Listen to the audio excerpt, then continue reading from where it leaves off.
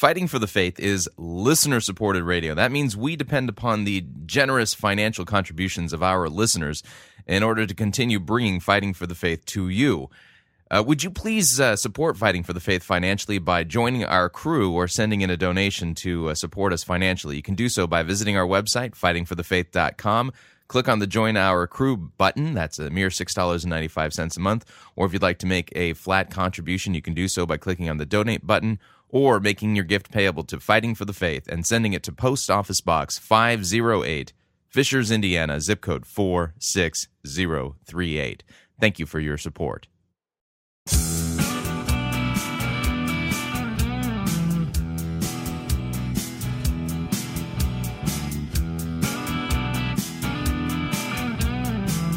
It's time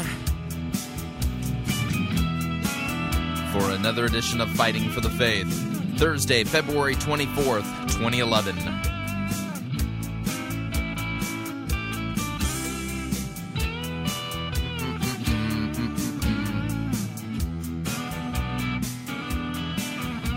They tell us we're going to get another accumulating snowstorm here in central Indiana.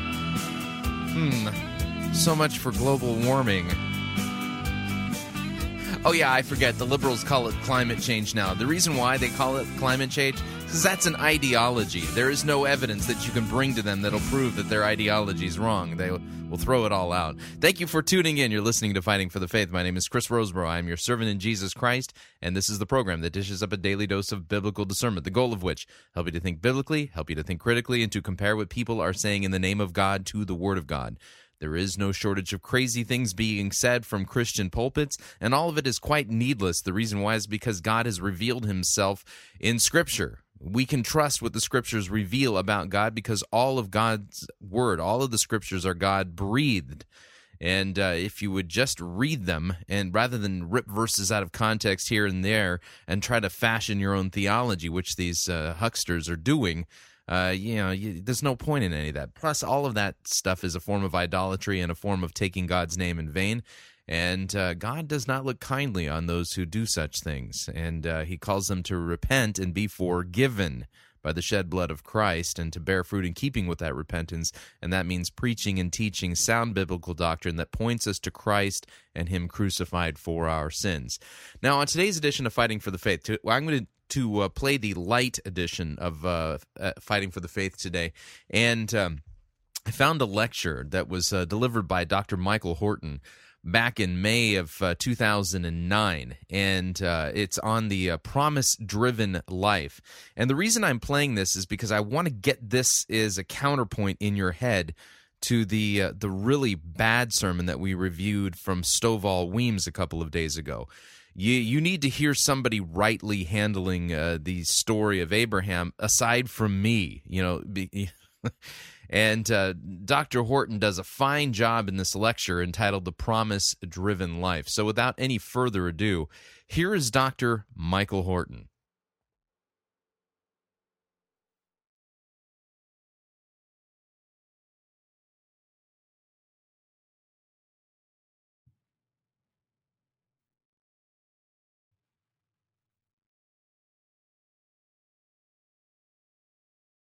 If you have your Bibles, turn with me to Romans 4.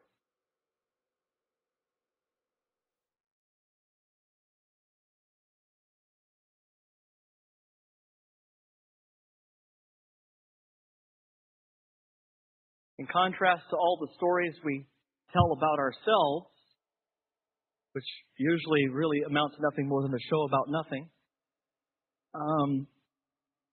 God retells our story.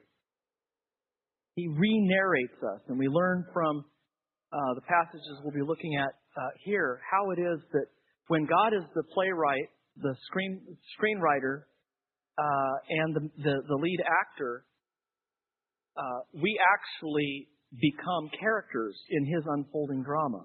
And His Word actually creates the world that it describes. We begin with verse 1 of chapter 4 of Romans. What then shall we say was gained by Abraham, our forefather, according to the flesh? For if Abraham was justified by works, he has something to boast about, but not before God. For what does the Scripture say? Abraham believed God, and it was accounted to him as righteousness.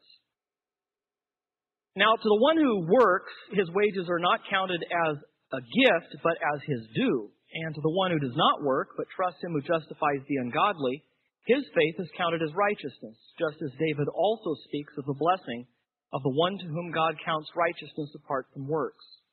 Blessed are those whose lawless deeds are forgiven and whose sins are covered. Blessed is the man against whom the Lord will not count his sin.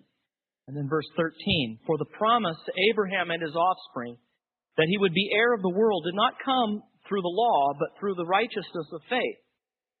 For if it is the adherents of the law who are to be the heirs, faith is null and the promise is void. For the law brings wrath, but where there is no law, there is no transgression. This is why it depends on faith, in order that the promise may rest on grace and be guaranteed to all his offspring, not only to the adherents of the law, but also to the one who shares the faith of Abraham, who is the father of us all.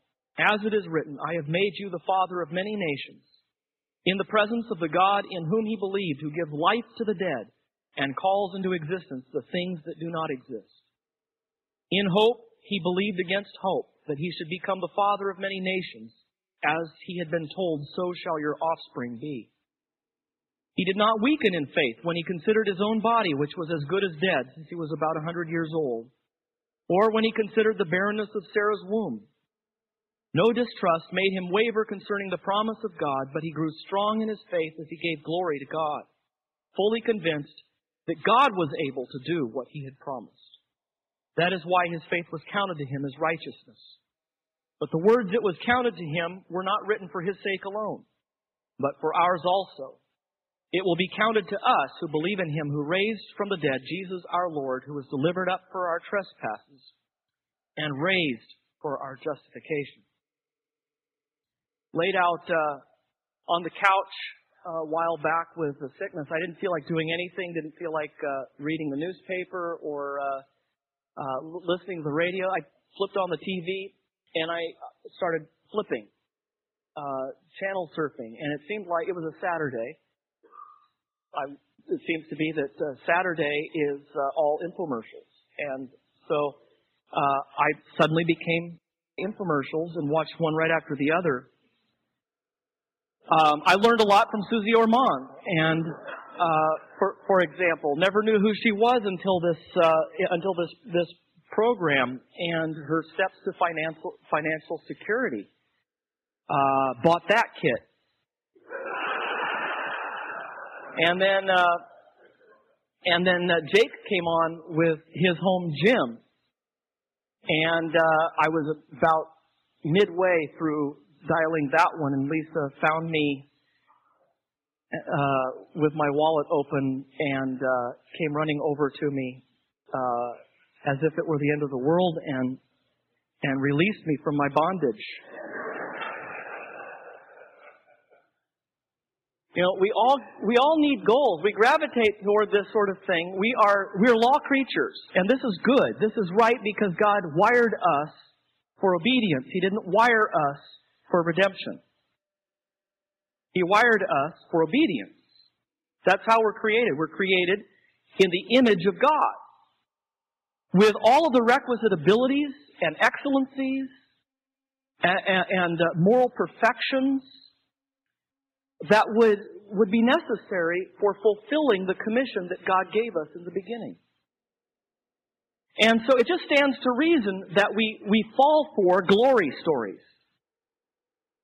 You know, we fall for, here is a great program, and if you follow it,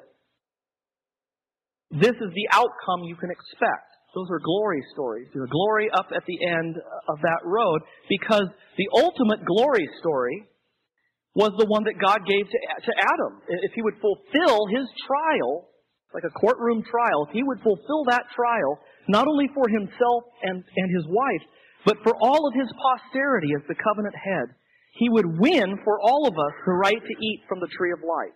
Not only would he be justified, but we would be justified as well. No one would ever die. We would be confirmed in righteousness. No one could ever fall. The consummation that we expect when Jesus returns would have happened then and there. It's a good glory story. It's the way it should have been.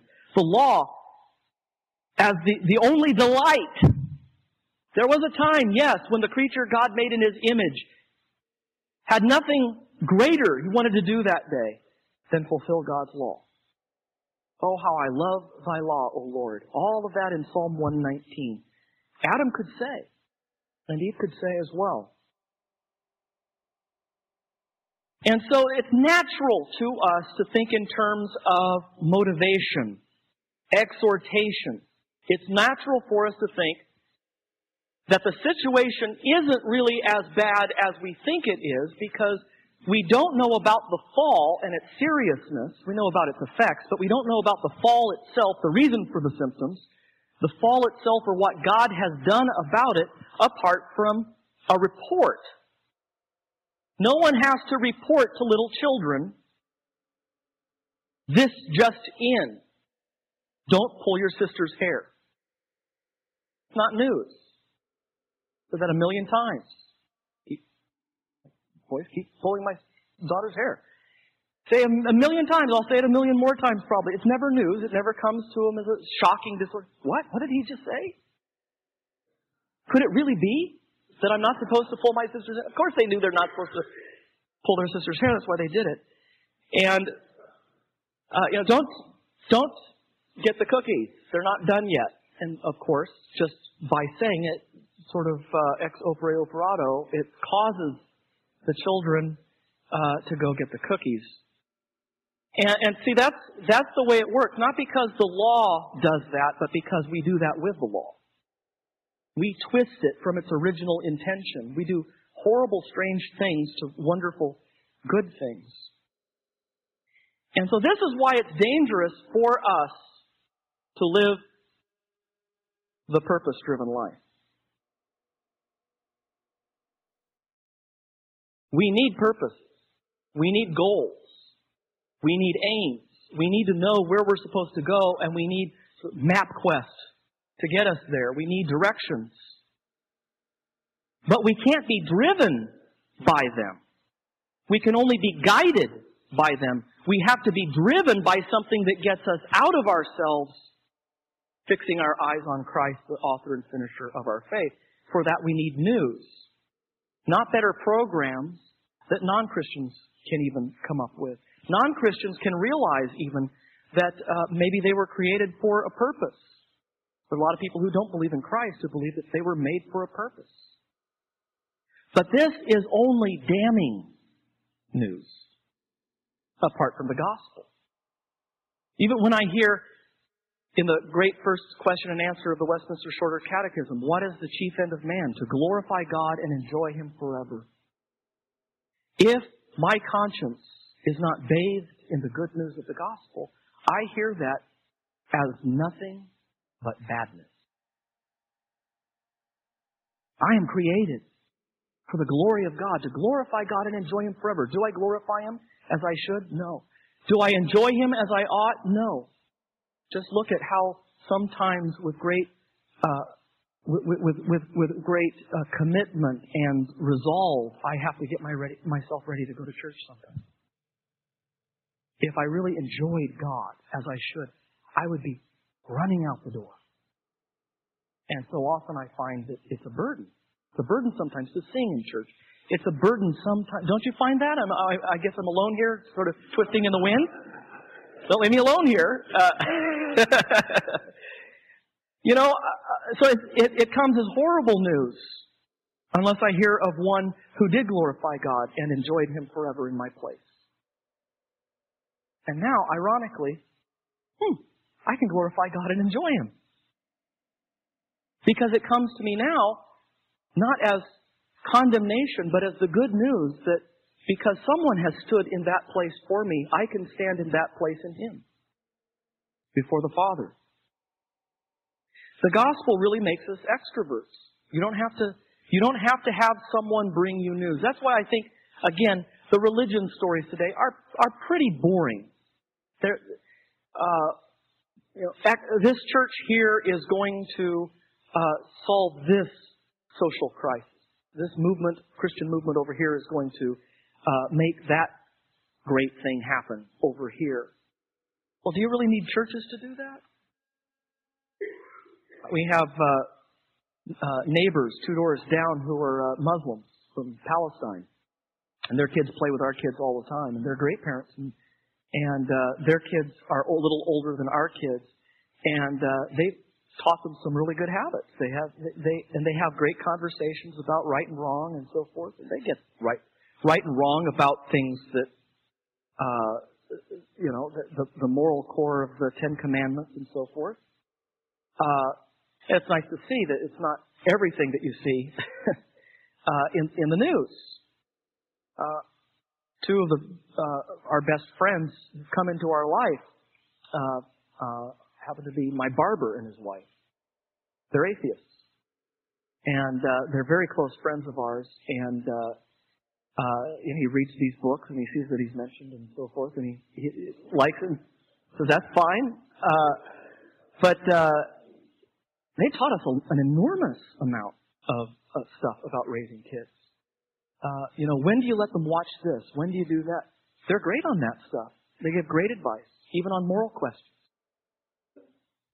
Learned a lot from these folks. Now, I'm not saying that there isn't a lot of wisdom in the covenant that comes from God's law that non-Christians don't know. But what I am saying is when it comes to the core of being a good person, non-Christians do not lack civil morality as much as we think they do. Non-Christians can set up just governments. Non-Christians can set up good neighborhoods and so forth because they're created in God's image. They might scratch and scrape and mar and try to disfigure that image, but they can't ultimately. They might suppress the truth of God in unrighteousness, but they can't suppress it all at the same time. It's the gospel that's shocking. So when we have those conversations with our friends about how to raise children, we often just do that back and forth, and we run over each other's sentences and interrupt each other, and then it comes to Jesus dying on a cross for our sins and being raised for our justification, and you could hear a pin drop. Conversation stops, and our friends just, okay, how long are we going to be talking about this? And as we talk about it, they ask a few questions, and they sit there and they say, yeah, I mean, if that were true, it would change everything. See, the gospel's strange. The other stuff isn't. The gospel is strange. So we have to be driven by the gospel, even though we're directed by the law. And that's what we find in the passage before us in Romans 4. Before we get there, though, I want to look really briefly at Genesis chapter 15, which is really the lodestar for what Paul is talking about here. Paul is thinking about the whole Abraham narrative, but especially Genesis 15, when he is writing his argument in Romans chapter 4.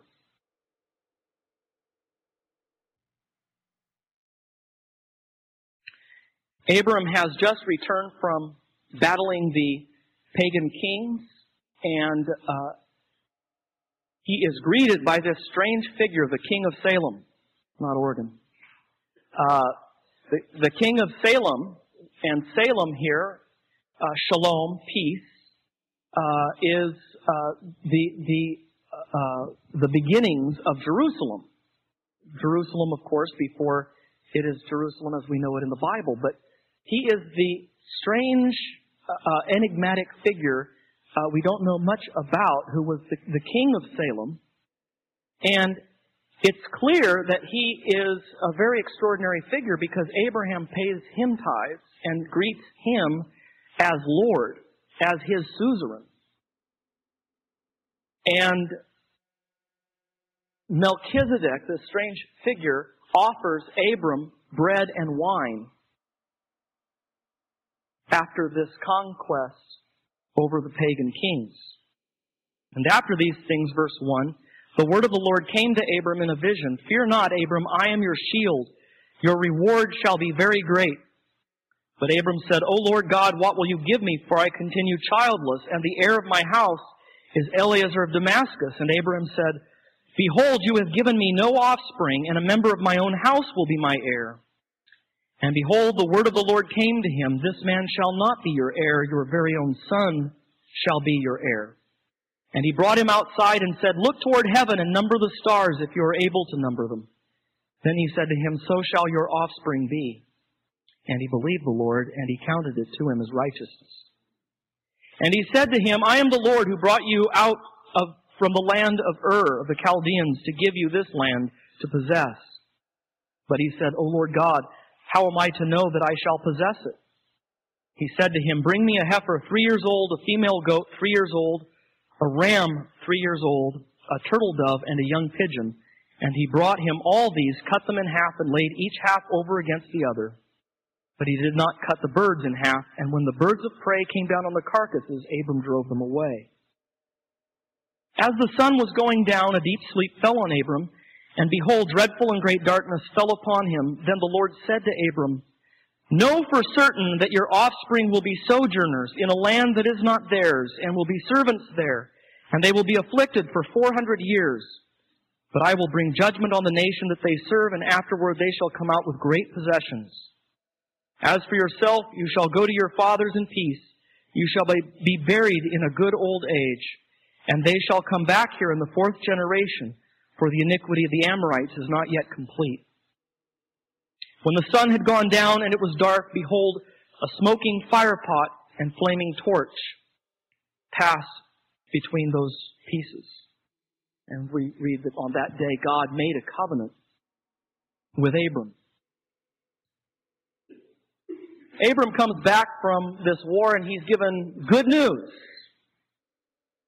Abram, you belong to me. I am your shield. Your reward shall be very great. To ancient Near Eastern lawyers, this would be known as a royal grant. It was an outright gift, sort of the thing that happens when a modern monarch makes someone appear for heroic activity on the battlefield or for great contributions to society. Make them an earl or a lord of some sort, bringing them not only a new title, but also a new estate that can, in some cases at least, be passed down to future generations. Well, the only problem with this, Abram says, is this is a good news, bad news day for me. The good news is, you are my shield, and my reward shall be very great. The bad news is I don't have an heir.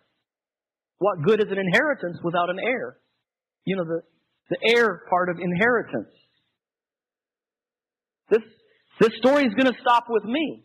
As it is right now, I don't know if you've seen the situation down here, but it doesn't look good. Eliezer of Damascus is the only one, because you haven't given me an heir. He's blaming God here.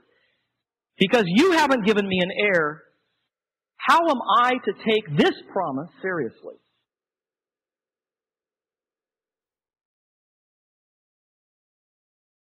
It seems like the empirical facts of the case, everything that Abraham sees counts against the promise. And yet God counters again with a promise, offering the innumerable stars as testimony. If you can count them, so numerous shall your heirs be. How can this possibly be? I'm only asking for one. And yet Abram believed. Abram believed the Lord, and the Lord reckoned it to him as righteousness. Chashav, the word here that is employed, is an unmistakably legal term. He declared him righteous then and there. What's remarkable is that the story doesn't end there. And then they lived happily ever after, and Abram was a good man who always did the right thing and did what Jesus would do. But sadly, tragically, the story goes through twists and turns after this. We're not even finished yet with Abram's unbelief in this very episode. But you know what he's going to do later. He's going to try to make the promise come about by his own effort, planning and scheming, by having a child through Hagar instead of Sarah, though the promise was that Sarah will be the bearer of this child of promise. And then, as they're sojourning in a foreign land, this pagan king wants to take Sarah for his wife, and Abram's a little worried about his own state of affairs at this point. He's afraid for his own life, and so he says, she's my sister. And so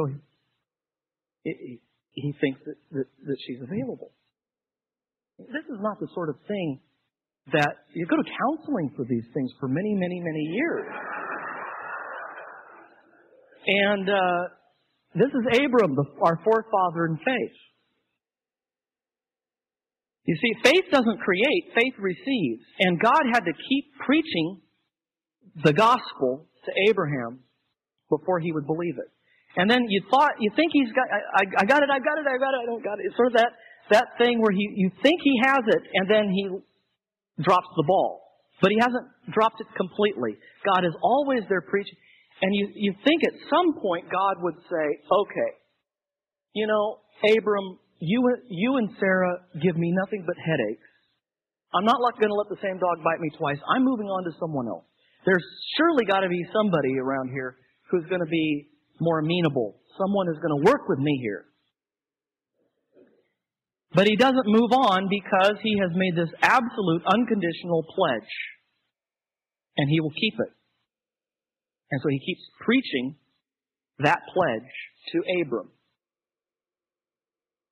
And this is the doctrine of justification that is so paradoxical for us. It's so difficult, isn't it? Very difficult for us to really hold on to this one. That in spite of everything I see about myself and in myself and around myself, God declares those to be just who at the time that He declares it are actually unjust. That the promise outweighs what we can see or feel. That's why the gospel is foolishness to those who are perishing. It's counterintuitive. You mention this sort of stuff on the street, and it's not just very religious people from various denominations who get mad at you. It's non-Christians. That's not fair. Then why, religion doesn't work then? Religion is supposed to sort of be the carrot out there for being a better person. It all seems like pie in the sky for Abram, even at this point. Sarah is still barren, and she's not getting any younger. She's 99 years old. He's 100.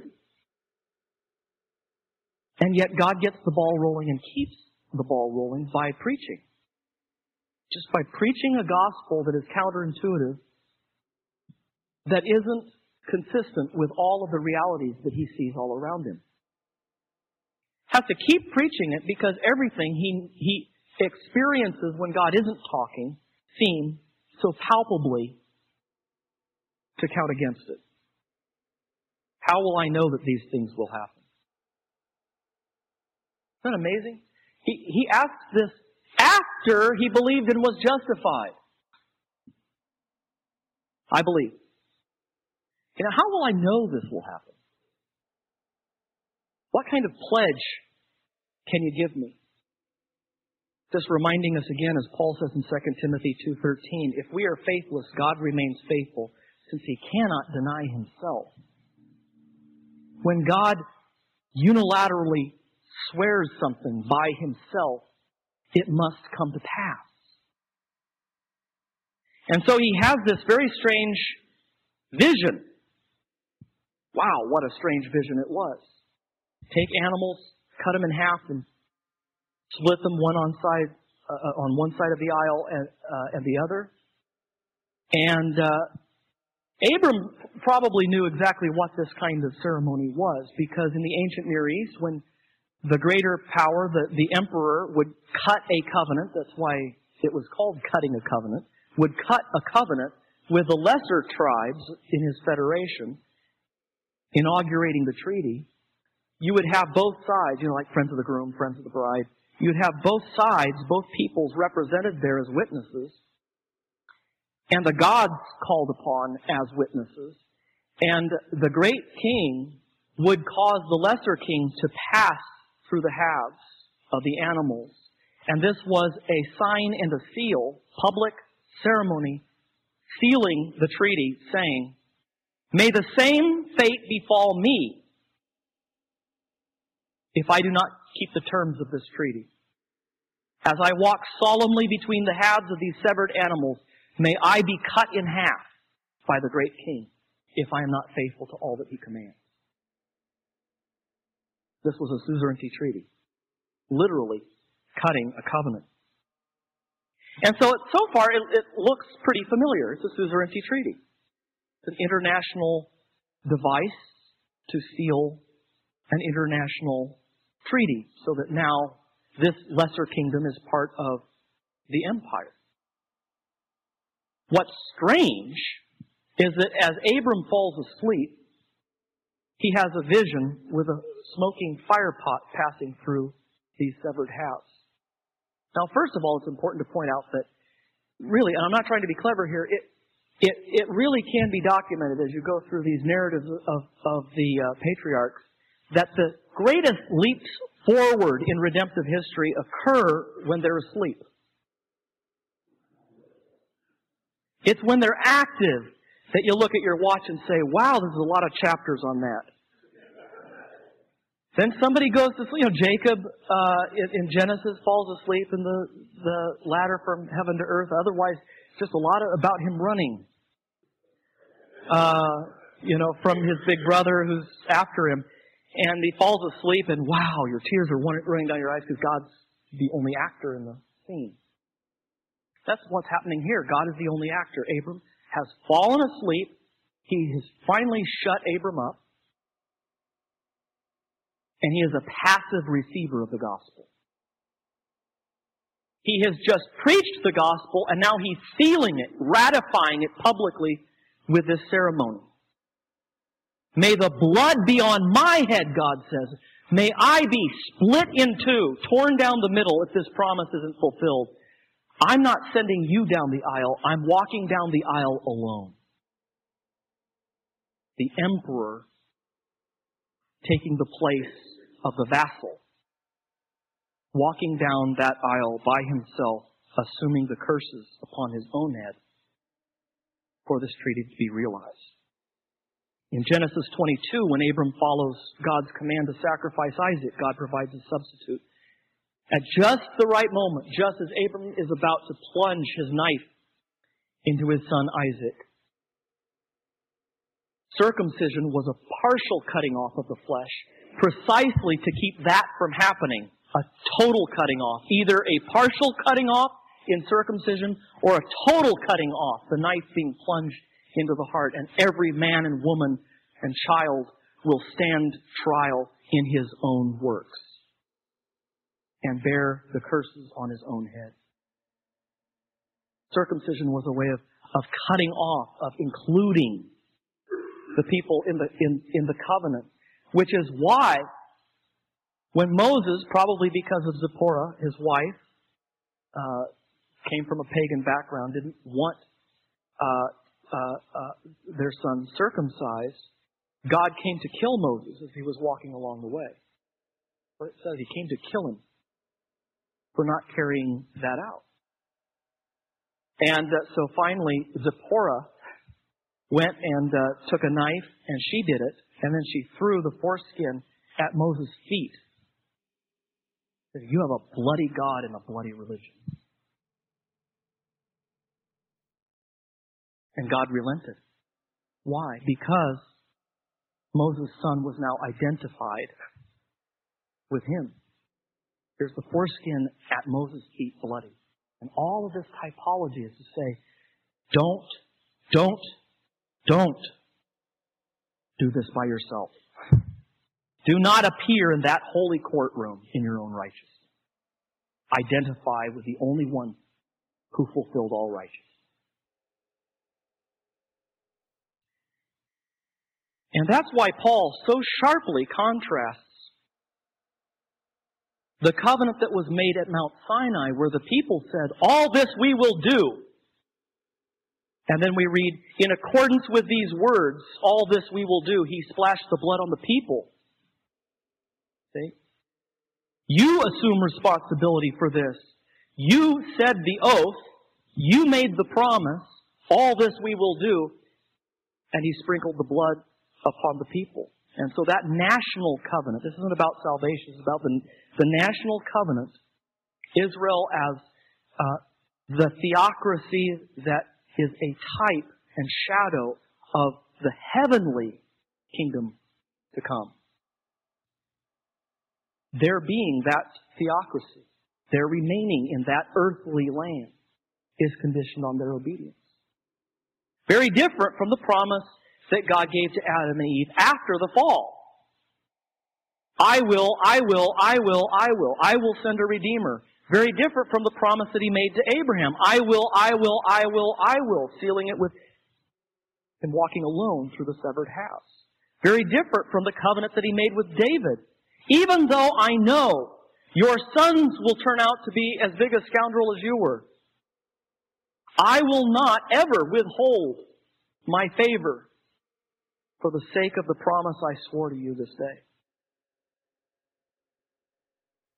And it's not like the covenant that the prophets prophesied, for instance, in Jeremiah 31, when the prophet says, God says through Jeremiah, behold, the days are coming when I will make a new covenant, and it will not be like the covenant that I made with the people of Israel at Mount Sinai, which they broke, though I was a husband to them.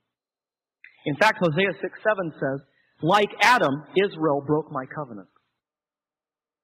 See, this is the tragedy that Paul is exploring in Romans and elsewhere, that Israel is in Adam too. It's not like you have bad Gentile in Adam, Jews in Moses. No, you have Israel too, it turns out, in Adam. The only way we can all get out of this together is by being transferred to the domain of Christ. And Paul would later attest in Galatians 3:19 and 20 that this Abrahamic covenant couldn't possibly be more firmly established because it was based on God's sworn oath rather than the people's. Now to Abraham and his seed were the promises made, Paul says here in Galatians 3. He does not say, and to seeds, as of many, but as of one, and to your seed, who is Christ. And this I say, that the law, which was 430 years later, cannot annul the covenant that was confirmed before by God in Christ. The Abrahamic covenant was confirmed in Christ, by Christ Himself being the fulfillment of that vision. Jesus Christ Himself bore the curses of the law, fulfilling the law and then bearing our curses. The curtain was torn in two. He did bear the curses for our sin bearing. And then in chapter 4, Paul uses the allegory of two mountains and two mothers and tells the earthly Jerusalem that they actually are spiritually descended from Hagar. Imagine people scratching their heads and saying, what? Okay, Paul, yeah, I know you say in Gamaliel the second, but we all have bad days. You misunderstood the story. You meant to say children of Sarah. No, actually I didn't. Yeah, I think you did, because the Arabs are the children of Hagar. No, I meant to say what I said. They're spiritual children of Hagar. All of those who believe in Jesus Christ, whether Jew or Gentile, are children of Abraham. Mind-blowing. The story just keeps, the plot thickens. God's promise creates a new world out of void. Fertile pastures out of barrenness. Acquittal out of condemnation. That's what God's words do. God declares things and they are so. And that's what these passages in Romans chapter 4 tell us. there was a doctrine in rabbinical teaching called Zechut Abot, the merit of the fathers, where it was believed that how do you reconcile the fact that you have in the prophets all of this horrible judgment that comes upon the people of God for their sin? You can't just rip all of that out of there. If you're a Jew, a believing Jew, faithful Jew, you have to take those passages. Well, what do you do with that? What do you do with Israel's horrible violation of the law? Can Israel be saved? And the answer came back from the rabbis, yes, because whenever the Israelites have a deficit in their bank account, the merit of Abraham, Isaac, and Jacob is transferred, as if they themselves have done it. So the doctrine of justification was taught clearly by the rabbis. It was even justification by an imputed righteousness, but it was the imputed righteousness of Abraham. They thought he was such a good person. The good things that he did were over and beyond the call of duty. And those merits can be transferred to us. And Paul is saying it's just the opposite. Did you read this story? Let's go back and read the story about Abraham. What did he have to boast about? Maybe before others who thought he was a good person, but not before God. God knew what he was really like. He didn't have enough righteousness for himself, much less something to give to Sarah or anybody else. But what does it say? He believed God and was right then and there justified. Abraham is an example for us of the fact that God justifies the wicked. And so Paul here sharply contrasts the logic of the law with the logic of the promise. Not because he's against the law, but because when it comes to this question of inheriting the promise, it can never come by our works. It can never come by our scheming. It only comes by way of promise. In verse 13, Paul says that we know the difference between a contract and a bequest. We know the difference between employees and heirs. And this is not that kind of treaty where the people say, all this we will do, and then God then rewards them for their obedience. This is a bequest. This is an inheritance. You know the difference between, if you do this, I'll do that, let's sign this, get it notarized. The contract. Contract for hire. What slaves do, or employees do, not what sons and heirs do. And yet Paul says, the one who does not work, but trusts him who justifies the wicked, his faith is credited for righteousness. Brothers and sisters, we don't have a contract with God. Well, he says that he would save me if I would do this. It's not a lot, but he said I have to at least I have to try, I have to do my best, I have to really mean it, I have to all this. It's not a contract. It's an inheritance. Sit down. Stop making promises. First, I want you to just sit there and listen. Just hear as I read to you the inheritance you've just received. As the writer to the Hebrews says, once the testator dies, the will goes into effect. And that's what happened at the cross. Once Jesus was crucified and bore our curses, our judgment on the cross, it's not just that we were forgiven, but the will went into effect. And we get to hear that will read every Lord's Day. All of the riches that can't be enumerated in our lifetime. All of the riches that we have in Jesus Christ. Simply bestowed on us through faith. The contrast is either or again in verse 14. For if those who are of the law are heirs, faith is made void, and the promise made of no effect. Because, he says, the law brings about wrath. For where there is no law, there is no transgression. You see here, the law And the gospel not only function as describing what God requires and describing what God does to save us, the law and the gospel do these things. The law brings about wrath. It's the law that brings us under the fiery judgment of God. And it is the gospel that not just telling about what Jesus did, the gospel actually brings us under the saving mercy of God. I love the question and answer 64 of the Heidelberg Catechism. Where does this saving faith come from? The Holy Spirit creates it in our hearts by the preaching of the Holy Gospel and confirms it by the use of the Holy Sacrament. The Holy Spirit does this through means, as He did with Abram. God's Word is effectual. It does what it says. Gospel doesn't just speak about a world that might come into existence if Abram will follow all the instructions. It creates the world that didn't exist first and then calls Abram to obey. And that's why he uses the analogy of ex nihilo creation itself. He says, this is like another ex nihilo creation. What did God have to work with? Did God say, okay, there's red. There's my red over there. There's my... Okay, I've got a little clay over here. I'm going to paint. I'm going to make... He had nothing to work with. He said, let there be light. And there was light. And Paul says that's what happens in your salvation. What did God have to work with? You know, someone asked Martin Luther, are you saying that we don't have anything to contribute to salvation at all? And he says, oh, I'm sorry if you got that impression. No. We have lots to contribute to our own salvation. Sin and resistance.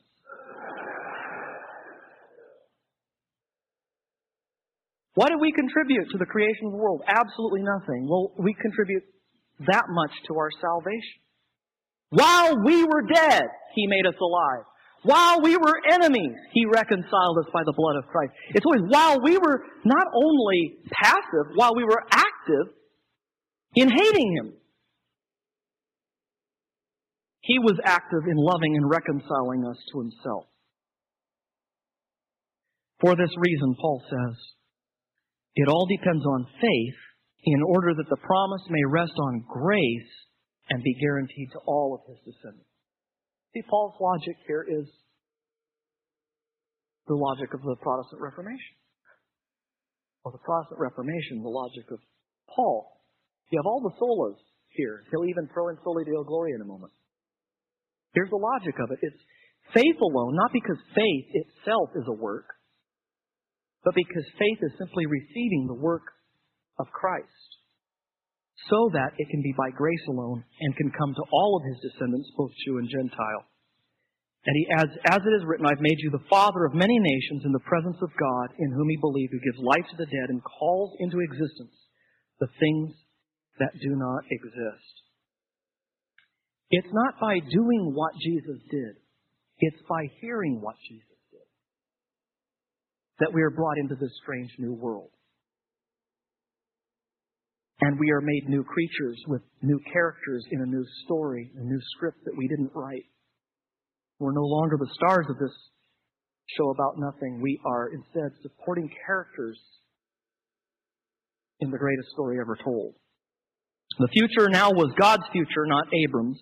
The scheming, conniving, plotting Abram was now Abraham, the father of many nations. And by Genesis 22, he was willing even to drive the knife into Isaac because he was convinced